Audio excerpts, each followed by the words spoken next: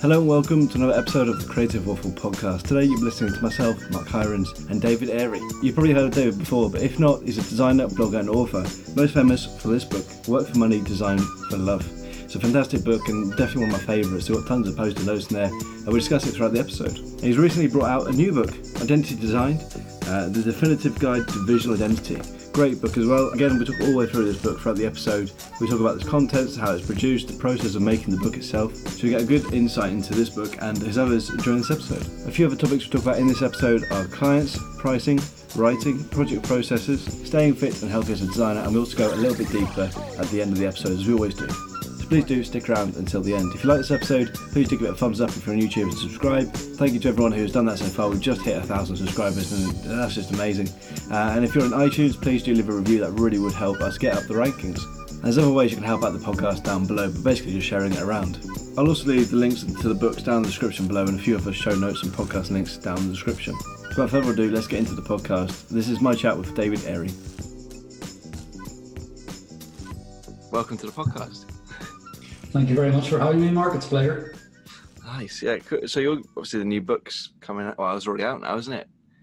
Yeah, it was launched in January, the end of January. And yeah, it's sold out the first print run. So I can't complain about that. Although it would be nice to have a few more copies because obviously I'm UK based and it's not currently available on Amazon UK. Yeah. But it will be, you can still buy it and you'll get it sent to you as soon as it's ready. So. Okay, that's why this one took so long. Yeah, so I've got one here. That's probably why it came on Friday, so I had to quickly scan through it for this. But yeah, it was all good. And did you buy that on Amazon? Yeah, on Amazon, yeah. And did you have to wait ages then, did you? Yeah, a little wait, yeah.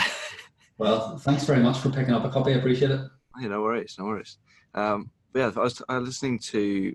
Actually, yeah, we'll do this bit first. So how did you get into design and like sort of what strikes the passion?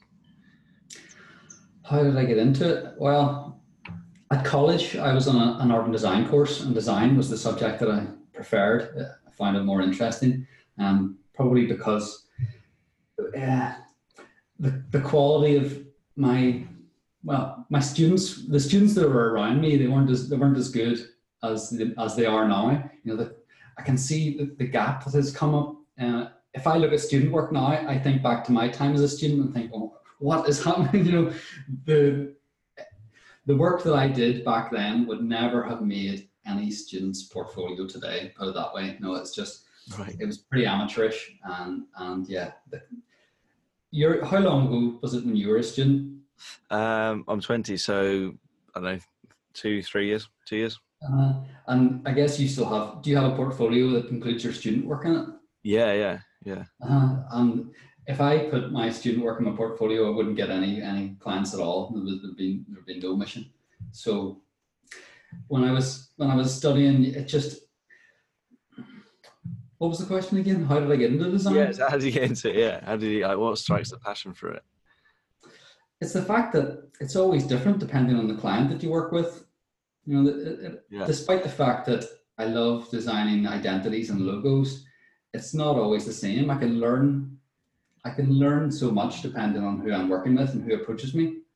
So yeah, it's the same output generally, but the input is always very different. So it keeps it fresh.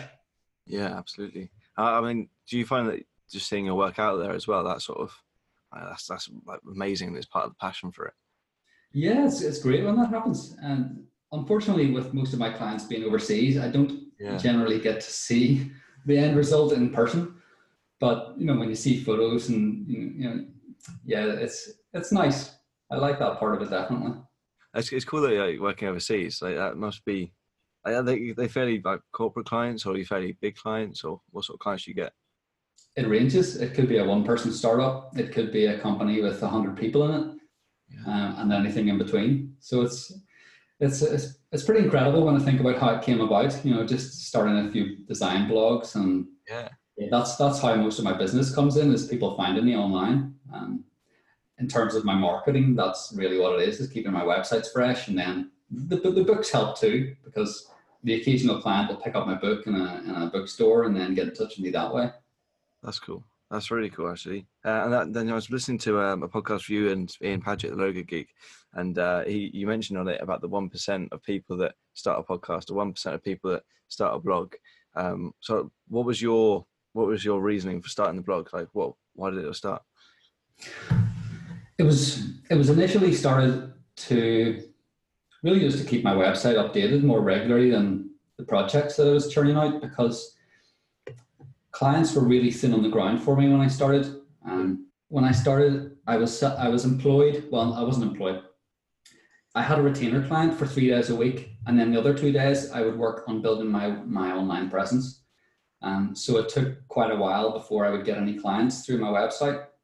And because of that, someone might have told me a bit about SEO, and that, you know, you keep your website updated, it will help people find you. It'll make it a bit easier for them. So I started publishing blog posts aimed at clients and telling them more about what they can expect from me, and, you know, what makes a good logo, that type of thing. But then I kind of switched it, because the comments that I was getting on my blog posts were from other designers, and then I kind of got into a small group of designers who had their own blogs, and we each commented on each other's websites.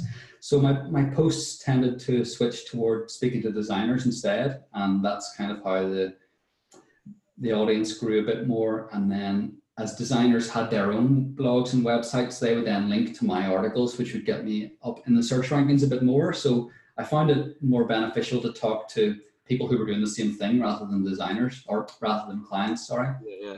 But inevitably clients would find the work anyway, would find the websites. So it helped in both respects. That's really interesting, because you think that would sort of alienate the audience, and like the people you want to work with are obviously clients and not specifically designers, or they can pass you work. But so how does that happen then? Is it just by searching the word logo design and then you put them up the top? It used to be like that, but I think you mentioned Ian Paget there. I think he's cornered the market there in the UK anyway. He's done well. Yeah, he's doing very well. Well, I haven't been updating my websites as much as I used to. It's more the client work that's kind of taken precedence now. Yeah. But I intend to change that. I want to put more work into my websites. You know, my portfolio needs an update. It hasn't been changed in 4 or 5 years. So yeah, that's quite a long time compared to what it should be. You know, you should never be happy with your portfolio, and yeah, I'm not happy with mine. Well, that's that struggle, isn't it? Like you say, it's the hardest clients yourself. Like when you're designing your own logo, or when you're designing your own website. But like this 1% thing, I'm really fascinated by it. Like because someone else said it to me before I heard it on the podcast. I was like, yeah, not many people start podcasts. Not many people get themselves out there. Like, what was the point when you realised I don't know, because like, what's the reason? Like, what's the reason to start a blog? Like, apart from getting yourself out there, is there any reason? Is there any like? Is that just to me? I don't know. I don't really know what the question was. Well, I think it goes back to what we were saying there about, you know, not many people do it. That's kind of what it was. I wouldn't say I was anywhere near the first person to write a design blog. It definitely wasn't. But it was at a point in time when it was still quite new, and it was 2005. So, you know, design blogs hadn't been around for too long before that. You know, maybe 5, 6, 7 years. And yeah, it was. I've lost the question now too. What was it? Let's just go with this one. Like, where does that passion for starting like a blog or something come from? Because, like I say, not everyone does it, and it's only 1% does it. So, like, what actually strikes that passion? Like, we all loved logo design, but how do you get to that next level where you start a blog about it? Well, it's kind of a facilitator into doing the work that you want to do, because where else are you going to get your clients other than, well, cold calls, knocking on doors, that type of thing, which can work, but I wouldn't recommend it from my experience. It's been much more beneficial for me to do good work, put it out there, try and get it seen, and yeah, it just seems more it makes more sense rather than getting people to try kind of trust you based on no background that they have. If you've got a website that shows your passion, then people are going to be more likely to trust you. And whether or not you get the job depends on whether a client trusts you more than whoever else they're looking at, because they'll always be looking at someone else too. So compare your website to the best out there, and if it's not as good, then just narrow the gap a bit. Okay, that's good. Yeah. So I did that once. I compared myself to Pentagram and I started like changing it to make it look a bit more like them. I try not to copy them, but like the layout and stuff. Like you've got a really nice, like clean layout at the moment. I was like, oh, that works really well. But yeah, it's interesting. It's interesting to do that. And do you still do all the blogs today then? Because you say you do it less now. I do. Yeah. You've got quite a few as well. I would update each blog. I have 3, and I would update them maybe once every couple of weeks. Okay. It used to be almost every day or every other day. Yeah. So it took up a lot more of my time in the past, but not so much now. Yeah, because I remember in IT class, like I used to, obviously having access to computers, I used to go on it. I used to be on the blog, and when we started the lesson, I used to have 5 minutes or so. That's one of the first websites I used to go to, Logo Design Love. It's amazing. It's cool. It's cool to like speak to the guy who created it, and I always used to see Ian was always like really good at commenting on them as well. He's always like, pretty much straight on there. Yes, and all the comments are greatly appreciated, because not only do they help me realize that somebody actually reads the posts, but it also adds a little bit to the page, because if there's questions posed or if it's controversial work, the comments can always be interesting too. Yeah. Have you always been like a writer, or because you've written 3 books now, you've got blogs, you've got everything? Well, I do call myself a writer, but my first book, the first edition of Logo Design Love, that was in 2008 that I wrote that, and I definitely wouldn't have called myself a writer then. And if you'd have seen the feedback that I was getting from my editor, you'd absolutely agree with me, because it's the kind of, when you submit your homework to the teacher and it comes back red marks all over it, that was the type of thing that it was. What sort of books do you read at the moment? Is it mainly just logo stuff, or like do you read other stuff? No, it's not a lot of logo, not a lot of design stuff at all, actually. Lately I've found myself getting into more work to do with how societies function, which is quite different, and I watch quite a lot of interviews with people like Noam Chomsky and Sam Harris and things like that. So it's definitely beneficial for any designer to put themselves outside the design sphere. Don't take up all your time working on or learning about design, because the more you know about other areas, then the better the work you can produce for your clients, because it's all about curiosity really when it comes down to it. Yeah. So don't limit yourself. Because I don't really listen to a lot of design podcasts, obviously probably because I do one. You're listening, talking about design all the time, and you're like, another conversation about design, I'll skip that one.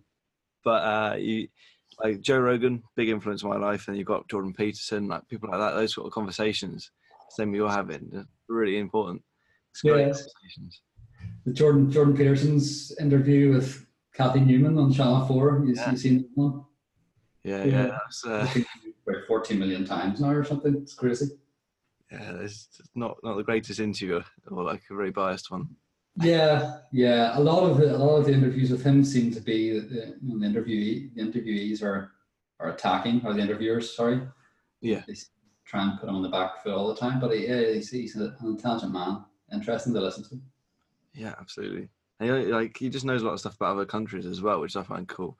Like when he comes over here, he knows our system. He knows, because he was on Question Time, and he knew it. He'd obviously done his research, and he's a stuff about Scandinavia as well. He clearly knows what's going on around the world, and very yeah. Yeah. I missed that episode of Question Time. I used to watch it a lot more than I do now, because there's so much propaganda that comes out from the BBC, in my opinion. Yeah, I agree. I only listened to that one because he was on it. I was in the audience once in Question Time when I came over to Belfast, and one of my questions was picked. Actually, it was it was a good experience, and it didn't seem to me then that it was biased. But then, when you see some people appear in the audience over and over again, and they're the ones that are pointed out, for their opinions, it just makes it seem a bit more fake. Yeah. No, I was talking to my auntie. This is interesting. It's just gone completely away from design, but I was talking to my auntie about YouTube, and she was trying to argue that the BBC is more pure than YouTube, and it's like it's not. YouTube and BBC are completely different. Like the BBC is something that's on YouTube these days, and they're just another TV channel on YouTube, and they got YouTube, which gives you so many different varieties and so many different opinions, and it's amazing. You can watch what you want. I think her point was like, they do filter it, so you get tiered systems and rankings, which obviously every platform has to do. It's like Google. Otherwise, you can't just have a page with a million like videos in front of you. Otherwise, you won't be able to see which ones you're watching. But it's, like I think our argument was like, but they're all doing it for their agenda. They're all doing it to make money. Like, yes, like that's the big company's point. That's what they're trying to do. Everyone's trying to make money. But there's so much cool stuff on YouTube, and the fact that you can go and watch Jordan Peterson being argued down, and then go and watch another video where he's on top, and like there's a massive Jordan Peterson fan making him look brilliant. Like they're completely the opposite way. It's just just have both views. Yeah, you get both sides. Whereas if you're focused solely on BBC or any other mainstream TV channel, you're told what they want you to hear most of the time. So it's important to look at both sides of the story. Yeah, that's it. Especially that argument between TV and YouTube, and I think YouTube just destroys on TV. Like it's just so much more you can see. There's so much different varieties, and it's for all audiences and kids as well. And they've done a great job. But anyway, I don't know where that went. Let's talk about the book. So it starts with a Paul Rand quote. How much have you been influenced by Paul Rand? Well, I've read a book of his, and I admire his work greatly, and I admire his ability to show clients that he knows what he's doing. Whereas clients will always want to have, the clients that I've dealt with anyway, they'll always want to have their own input into the outcome, which is important to an extent. But you've got to tell them that you know what you're doing. You've got to explain to them that they need to put faith in you. So Paul Rand was one of the best at doing that. If you've seen the Steve Jobs interview, where he said something, I can't remember exactly what he said, but Steve Jobs basically, Paul Rand said to him, I'm going to give you one option, and you can choose to use it. If you don't want to use it, that's up to you. I wouldn't go that far with my clients. I would always give them the option of hiring me for more than one option, or for more than one design. If I'm making a presentation, I will generally give a right and a left, so they have something to choose from. But sometimes if clients don't have the budget initially, I could say, well, what you could do is put a little more trust in me, and I will focus on one. And then if you don't like it, we can go around, we can tweak it a little bit.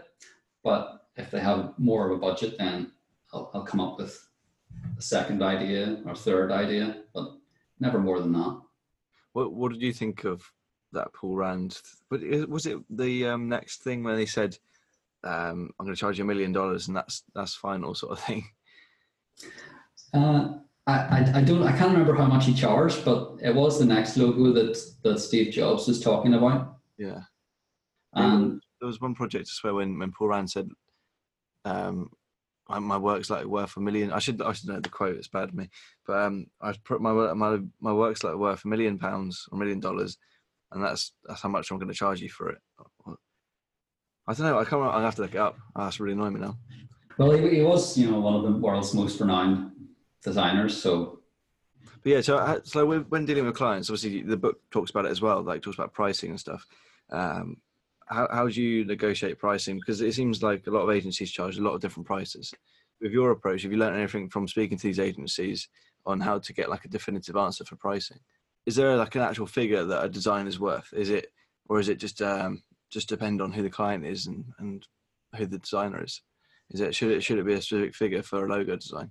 Well, I think it will always depend on who the designer is. You set your prices. Whether or not a client can afford that is another thing, but you want to attract the clients that can pay you what you're worth. And in order to figure out what you're worth, you need to start somewhere. So for me, it was a case of building it from an hourly rate and figuring out how many hours I was going to spend on the project, and then adding on a little bit more for the downtime when I wouldn't have any clients.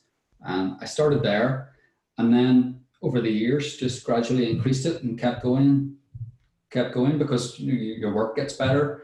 And as that happens, then the clients' budgets tend to get better because people know good design when they see it, even when they're not designers. Not all the time, but generally, especially with the clients that want to pay good money, they'll look at who knows how many portfolios before deciding to hire you. So yeah, they'll have a good idea of what they're looking for. Is that doing the blogs? Has that helped doing that because you're commenting on good design? Has that helped get better clients? Yeah, I think so, because it's clients will find me through blog posts. Even when it's other people's work that's featured in that. I would say more often than not, the people responsible for the work, they'll get the clients instead. Right. Which that's fine by me too. If I can point clients someone's way, then brilliant. Yeah. When you're dealing with a client, how does your process work, and does it differ from these big agencies that you've got in the book? I'm sure it'll differ a little, but not too much. There are generally 4 stages that I work through, which are very similar to OCDs in the book. There's research, strategy, design, and implementation. And that rationale, those words probably came directly from OCD, but it's what I was doing. And I don't know of any project that I've done that hasn't really involved that, other than the implementation part at the end. Sometimes that would be left entirely down to a client. They would deal with printers. They might deal with even people that launch websites for them if that's not something that I take care of.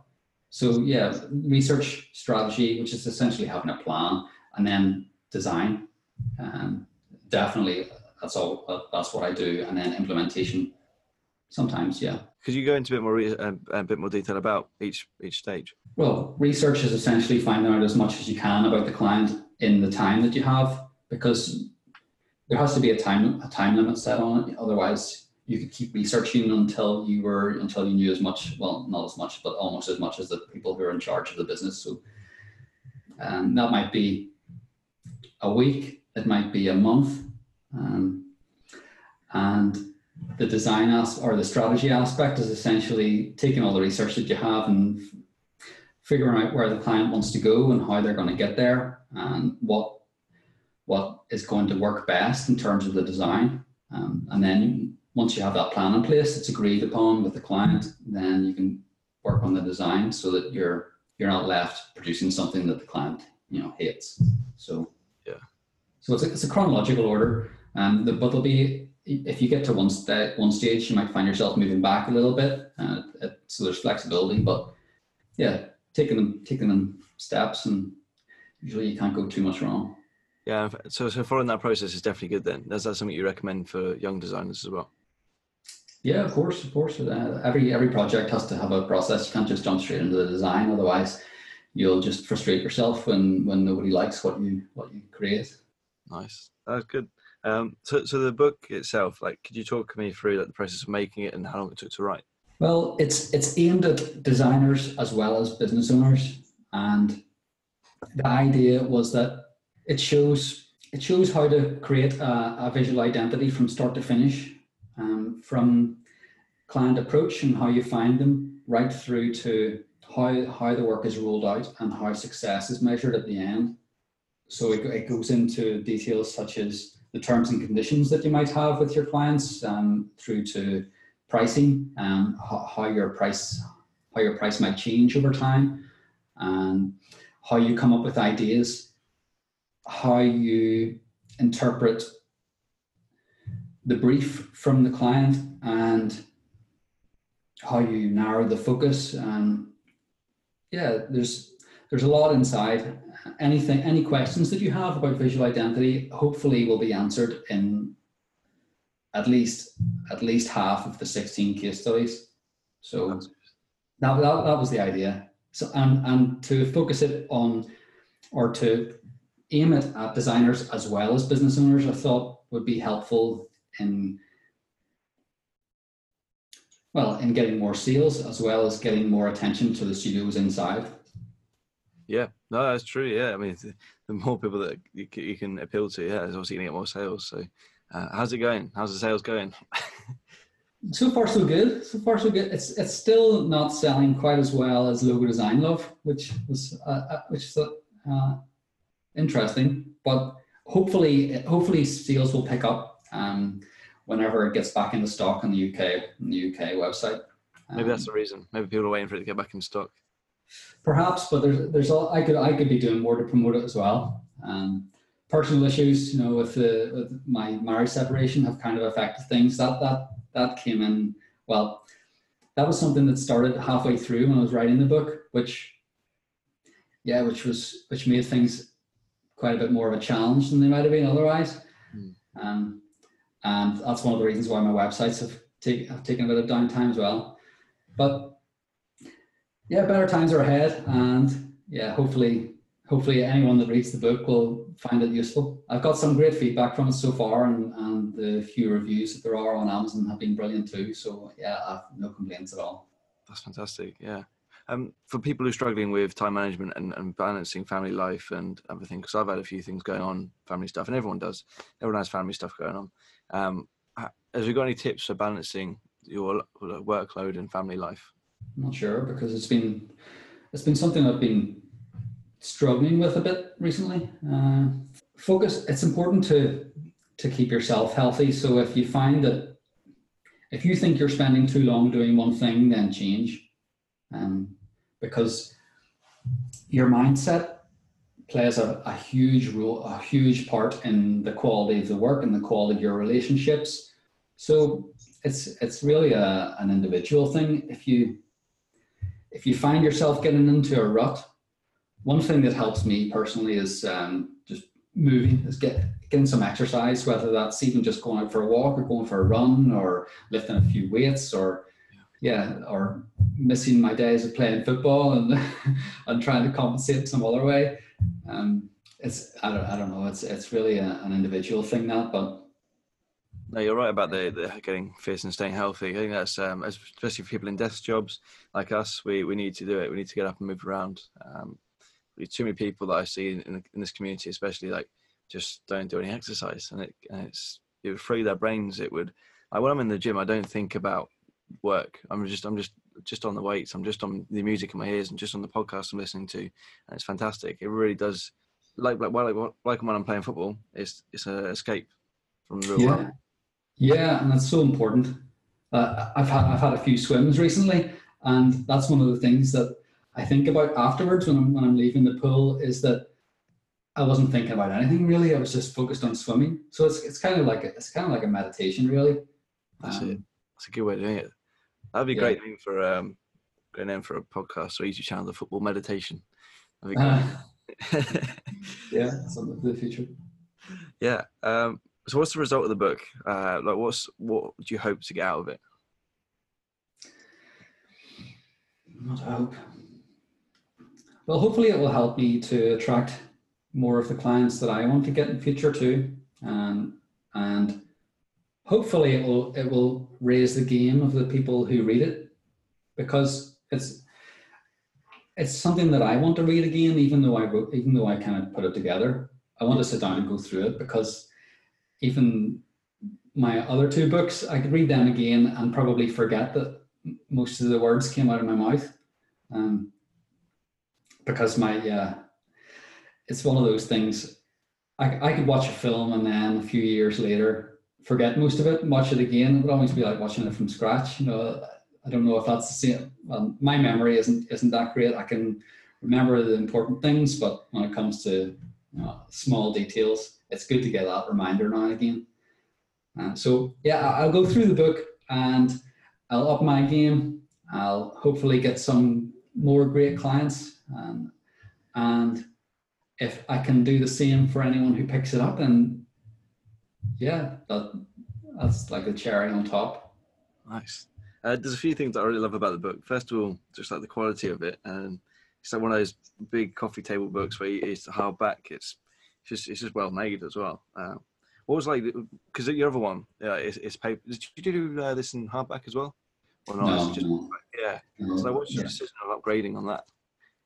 What was what? Sorry. What was the right reasoning for upgrading on the printing and everything? I think it was a suggestion from a publisher. I was expecting it to be paperback. Yeah. And they pitched it. They said, yeah, we could do the first run in a hardcover, and I thought, brilliant. No, it wasn't something that I was thinking about, but it just gives it a bit more. What's the word? I don't know, but it does look more quality. I'm really pleased with how it turned out. Yeah. I've got a copy of it here, and there have been a couple of readers have kindly got in touch to point out a couple of typos, which wasn't ideal. And so if you see one, apologies for those. But they'll be fixed. They'll be fixed in the next print run. Yeah, I'm really pleased. There's so many good books out there. So many good typos. Like the latest Lance Wyman and Unit Editions book. On the spine of the book, they had a typo on the word process. They missed off an S. Oh no! Yeah, on the spine of the book. Yeah, thankfully, the cover's okay. There aren't any typos in the cover, but yeah, that would be frustrating. But it happens to all of us. Everyone makes mistakes, so that's true. Yeah. The other thing I really like about it is the key points parts on each chapter. Like the key points, like because I'm a reader where I like to flick through books and maybe not read it all. So if you've got a key points section at the end of each chapter, that's really, really handy. I like to pick up the best bits. So yeah, thank you for doing that. Good. I'm glad. Yeah, and I should also give a shout out to Alina Wheeler, the author of Design and Brand Identity, because on the back cover you'll see there are a couple of testimonials from other people. Yeah. Hers is one of them.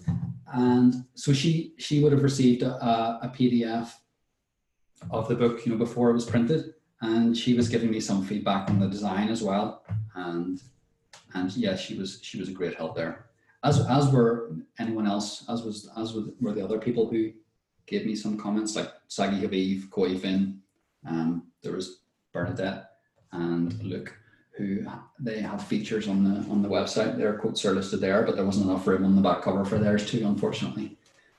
Some big names, nice. So with that, you literally just sending it out to them and then asking for an opinion, or how does that work? Yeah, just sending them the PDF, the in progress PDF, because it wasn't quite finished, and asking if they had time to give me some feedback for the cover or for the promotions. That's cool. And thankfully they did. Yeah. So that's cool. It's like you said at the start. It's like the whole industry is really nice, and they're all really friendly, and well, most of the people, and they're willing to help most of the time. So it's great. It's great that you got massive people like that are willing to help.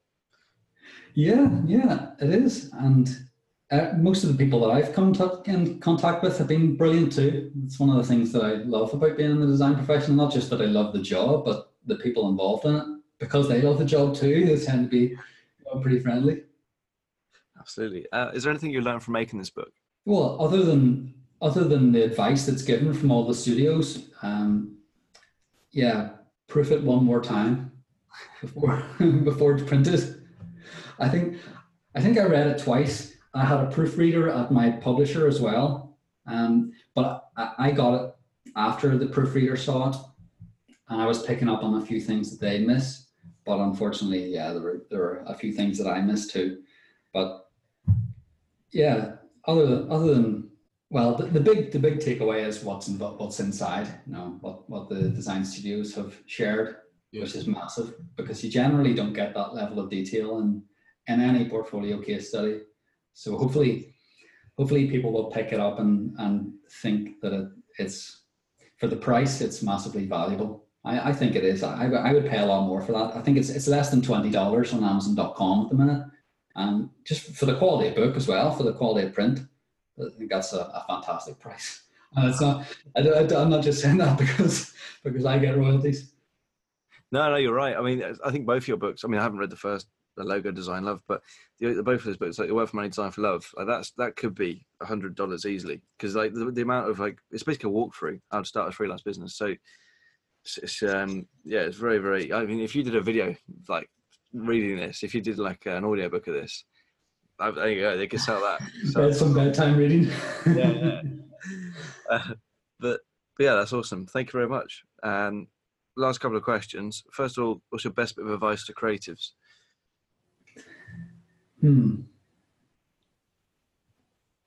Be careful who you take advice off.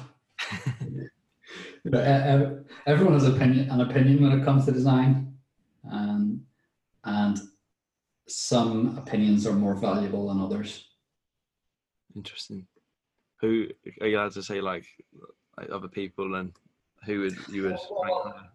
I'm not thinking of any names in particular. I'm thinking more of social media and the impact that that's having on people's work. When you put something online, strangers who you'll never meet, who you'll never find out anything about, can tear something to shreds, and that can have an impact. So you've an impact on you, on your mindset. You just got to be careful about.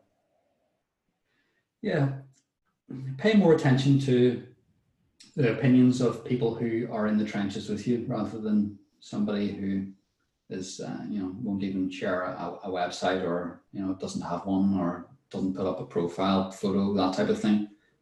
Cool, that's good advice. What's your best purchase under £100? Well, we're talking about how we spend a lot of time sitting at desks, and I get quite tight in my shoulders if I'm down for too long. So there's a massager that I use. It's an electric thing that just has two rotating balls on it that I can lie back and put my shoulders on. I've been on some.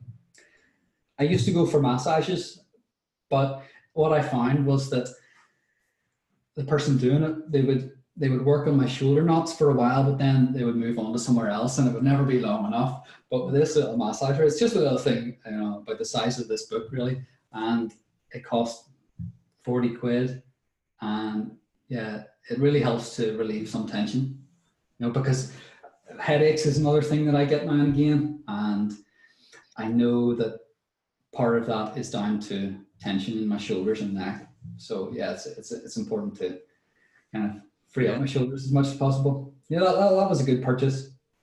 Absolutely. Like we said about it before, like it's definitely good to get up. And I say it every hour, but obviously if you're in working and you got a head down, you can't do it every hour. But get up, move around, drink water, get away from the screen. It's good advice. Good advice. Good purchase. What are some good values to live by? Getting deep here. The last two questions are about that. Treat people the way you want to be treated, really, and always remember that people can have a lot of bad things going on in their lives. Don't take things too personally if someone hits out for any reason, or I think it was Steve Jobs who might have said something like "make a dent in the universe," but for me, that's too big. I would much rather focus on making a difference in the area around me, family, friends, and even just people at the shopping till, when you're buying some groceries or whatever. If you can make someone smile in a random encounter, that's a good way to pass on a little bit of brightness. That's nice. I think you probably already answered this question with that, but how do you want to be remembered?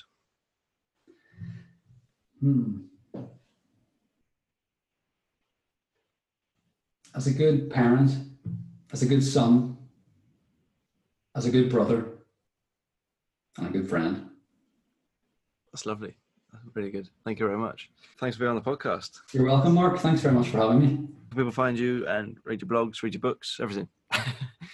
If you search for my name, David Airey, Airey, I'll do it. Awesome. Have you ever thought about bringing out a podcast? I've thought about doing an online course, a video course That'd be cool. based on the book. I was toying with the idea before this latest book, but then I thought I don't know enough. So it would be great to get advice from design studios around the world and then put that all together into an online course. So that might be something that I work on later this year. Okay, exciting. All right, sounds good. Looking forward to it if that happens. But, yeah, thanks very much again for being on the podcast. You're welcome.